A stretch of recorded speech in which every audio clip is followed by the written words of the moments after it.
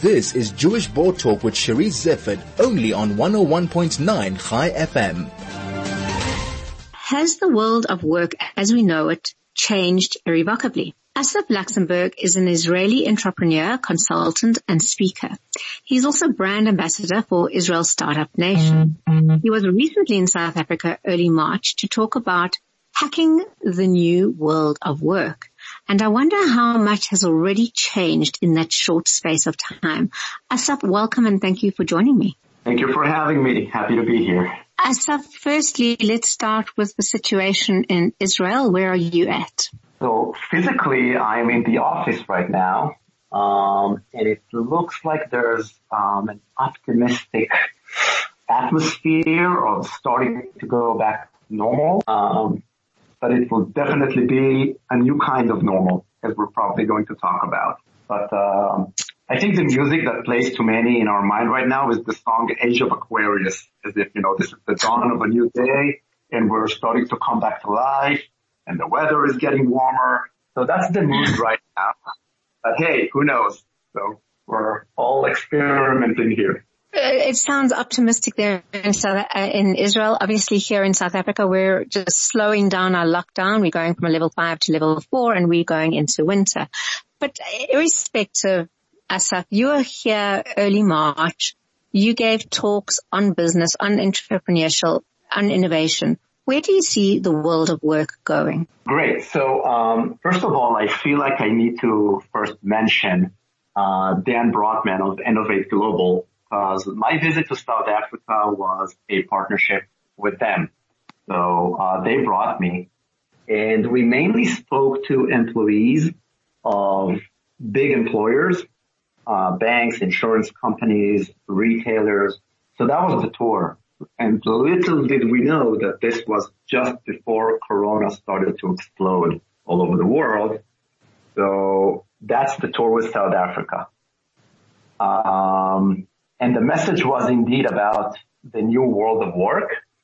And then Corona came and basically, stirred the pot and changed everything. Assaf, how do you see the world of work changing? So many South Africans have lost their jobs.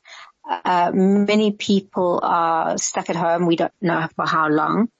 What do you think new jobs are going to emerge, or we're just going to have to be very innovative about how we create new jobs? Right. So the way I see it, there are fundamental changes in the way we work and the way we manage our careers and our professional lives. And these are tectonic changes that started way before COVID-19 and will keep changing things way after this crisis will be over. And the way I see it, what Corona is doing is speeding up the process. So things that would probably take a few years to happen will now happen faster. So I don't see it as a change of direction. I see it as a change in the pace of change. So this is like a stimulus to an inevitable change. I think we will go back to the office. I think we will shake hands, and I don't think that the real world will move to Zoom. So things will go back to normal, but it will be a new kind of normal, and it will probably change in a faster way the way we view our careers, and therefore the way we work and the way we take jobs, resign jobs, employ and hire, and so on and so forth. There will be jobs. People will go back to work. Not everyone. But I think the concept of what is job, what is career, what is work will keep changing in a faster way because of this crisis. Assaf, when you say the concept of work is changing, do you know in what direction it will change, or do you just know for sure that it is going to change? Right. So first of all, in the business of knowing the future, so we say in Hebrew, "Nevuah nitna l'shotim," so prophecy was given to fools. If I knew what is going to happen, I would not be talking to you right now. So I don't.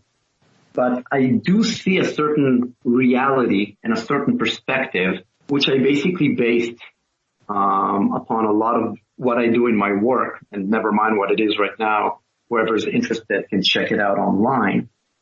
I see a certain direction, which I'm willing to share, and that's the direction that Corona will, I believe, speed up all over the world. South Africa, Israel, all over the developed, the modern world. And that is that, everybody's talking about AI is coming to replace us. People talk about jobs vanishing away. I don't think so that much. I think the big change is in the understanding of what is career, what is job, and what is work. I think a lot of people will discover that once the crisis is back, they can't go back to pre-COVID world, and they will have to reinvent themselves. And I have a certain perspective about what could be a good way to view the future or the current world of work. And more importantly, where are the opportunities? I talk a lot about it online, so I don't want to go long here. But my prediction is the more individuals think like entrepreneurs, like business units, is if they are the CEO of themselves, the better they will be entrepreneurs and business people, but also the better they will be as employees in the office. Assaf, it's so interesting because just January this year, I spoke to someone who is very involved in technology, and she was talking at that time, and January does seem like a very long way away, about the new jobs that young people will have. And the one thing she spoke about is adaptability. And that seems to be the key word in terms of going forward. Do you still see adaptability? And then if so, how do we become adaptability? First of all, I agree with 5,000%. I did a webinar the other day, and someone who made Aliyah to Israel asked me during the Q&A, what is the most important skill for the day after Corona? And I think that clip is online as well. And I told her, listen, I have no idea. People talk about soft skills, about, learning how to code. People talk about a lot of things. I have no idea which will be the right skills and to who in 6 months or 6 years. But I do know this. The skills you need today are not the skills you will need 2 years from now, which will not be the skills you will need 5 years from now. Because of the pace of change, not just in technology, in the culture of work. And that is why I believe adaptability is indeed the number one thing people should have. The challenge that I see a lot of times, especially with young professionals, they know how to adapt, and they know what they need to adapt to. But when you're adapting all the time, it's very hard to navigate to a certain direction because you're basically reacting to changing circumstances. Meaning people switch from job to job every 18 months, but then looking 5 years backwards, they say, I don't even know what my career is anymore. I don't know where I'm going. Maybe I should go back to school. Maybe I need to pivot myself. People find a hard time navigating their career ship as if they're the captain. So adaptability is the number one skill because I see employees and individuals as business units. And for businesses, the number one skill is adaptability. If you know what your market is and who are your customers, you need to master your availability to adapt to your customers' needs. The same thing in my mind. When you start a business as an entrepreneur, you do so to try and solve a problem. Every kind of job that starts is to try and help somebody with something that they need. We don't know what the world will look like when we come out of COVID. We will know that unemployment, certainly here in South Africa, will be higher than it ever was, and we started off at quite a great scale. What advice or skills do you think people should start thinking about, well, what advice would you give people, and what kind of skills would you suggest they start investing in? Right. So, again, I'm going to reply to this based on the same point of view that I always come back to, which is my perspective on the new world of work. But I do want to tie in specifically the situation in South Africa, which I came to learn a little bit before my visit and during my visit and after my visit.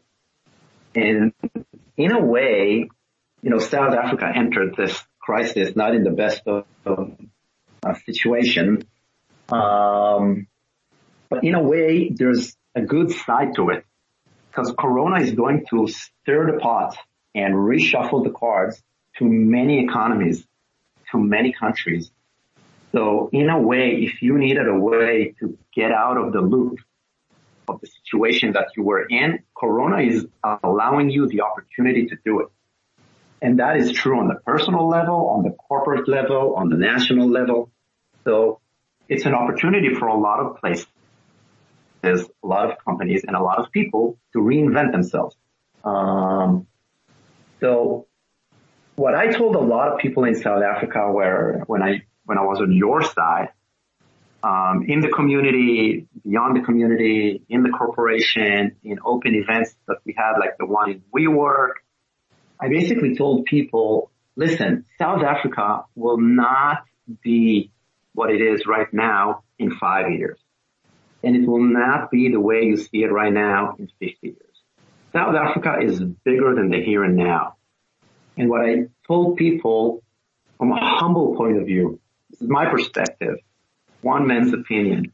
If you define yourself only with Rainbow Nation and overcoming apartheid, you are irrelevant to the world in 10 years. You're already irrelevant today. Because for the consumer, to the end consumer, it's just a piece of history. The question is, what does that mean to him or her?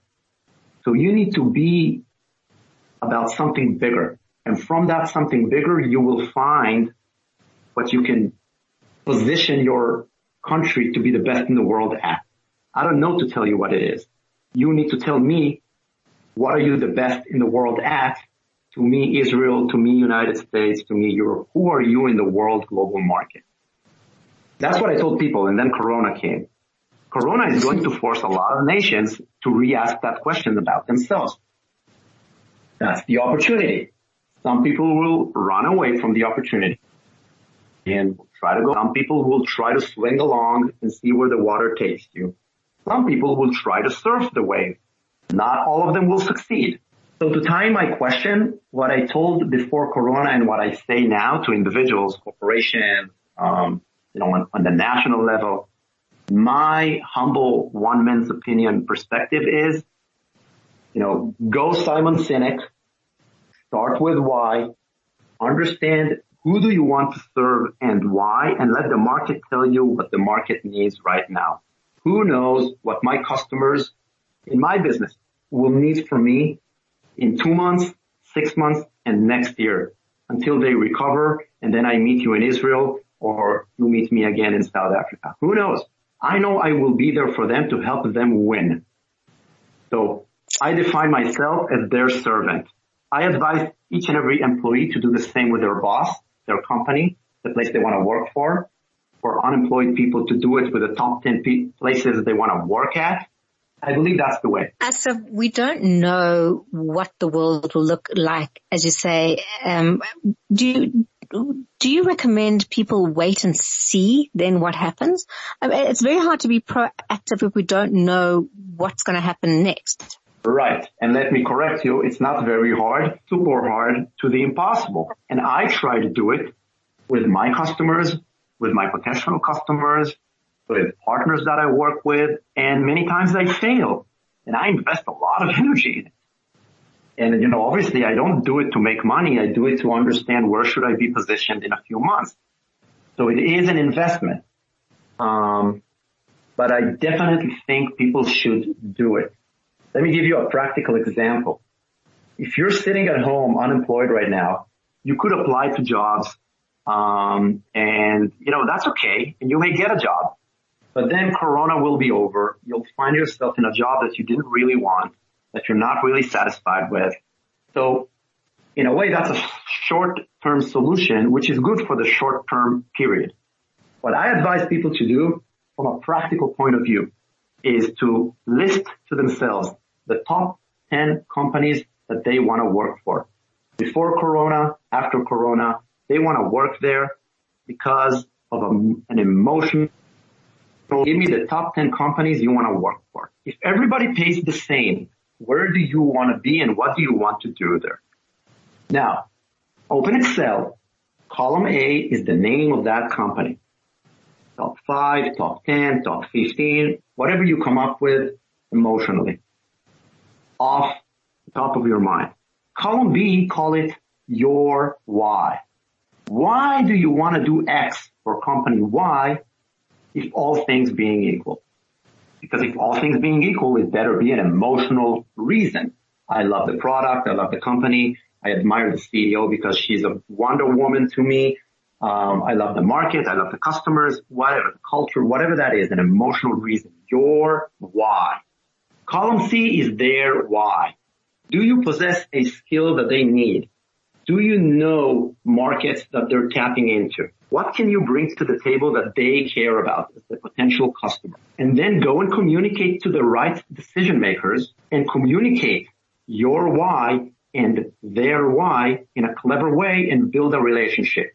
They have no clue who they are going to hire the day jobs come back to life. But you want your name to pop up before they even write the job description. That's marketing. So for the same way businesses do it for yourself. Assaf, thank you for that practical advice. You started the show off by acknowledging Dan Brotman. He was my guest just before you, and he was saying this is an opportunity to kind of reinvent yourself, to look around, acknowledge the possibilities that are out there. And before that, I spoke to Jonathan Katzenberg, who kind of painted the quite bleak situation economically that South Africa finds itself in. So I've enjoyed the progression of the show, and I'm pleased to be ending off with you and the advice that you give in terms of adaptability and finding out what it is that you want. Thank you so much for joining me. Wishing you Shabbat Shalom. And indeed, I thank all of you for joining me. I hope you enjoy your May Day and continue to stay safe. A really big thank you to Vusi Masinga, who produced today's show and ensured that all the difficult technologies that sometimes did not happen, and the show was able to go on so smoothly. So thank you very much, Vusi. Until next week, I wish you all Shabbat Shalom and to stay safe.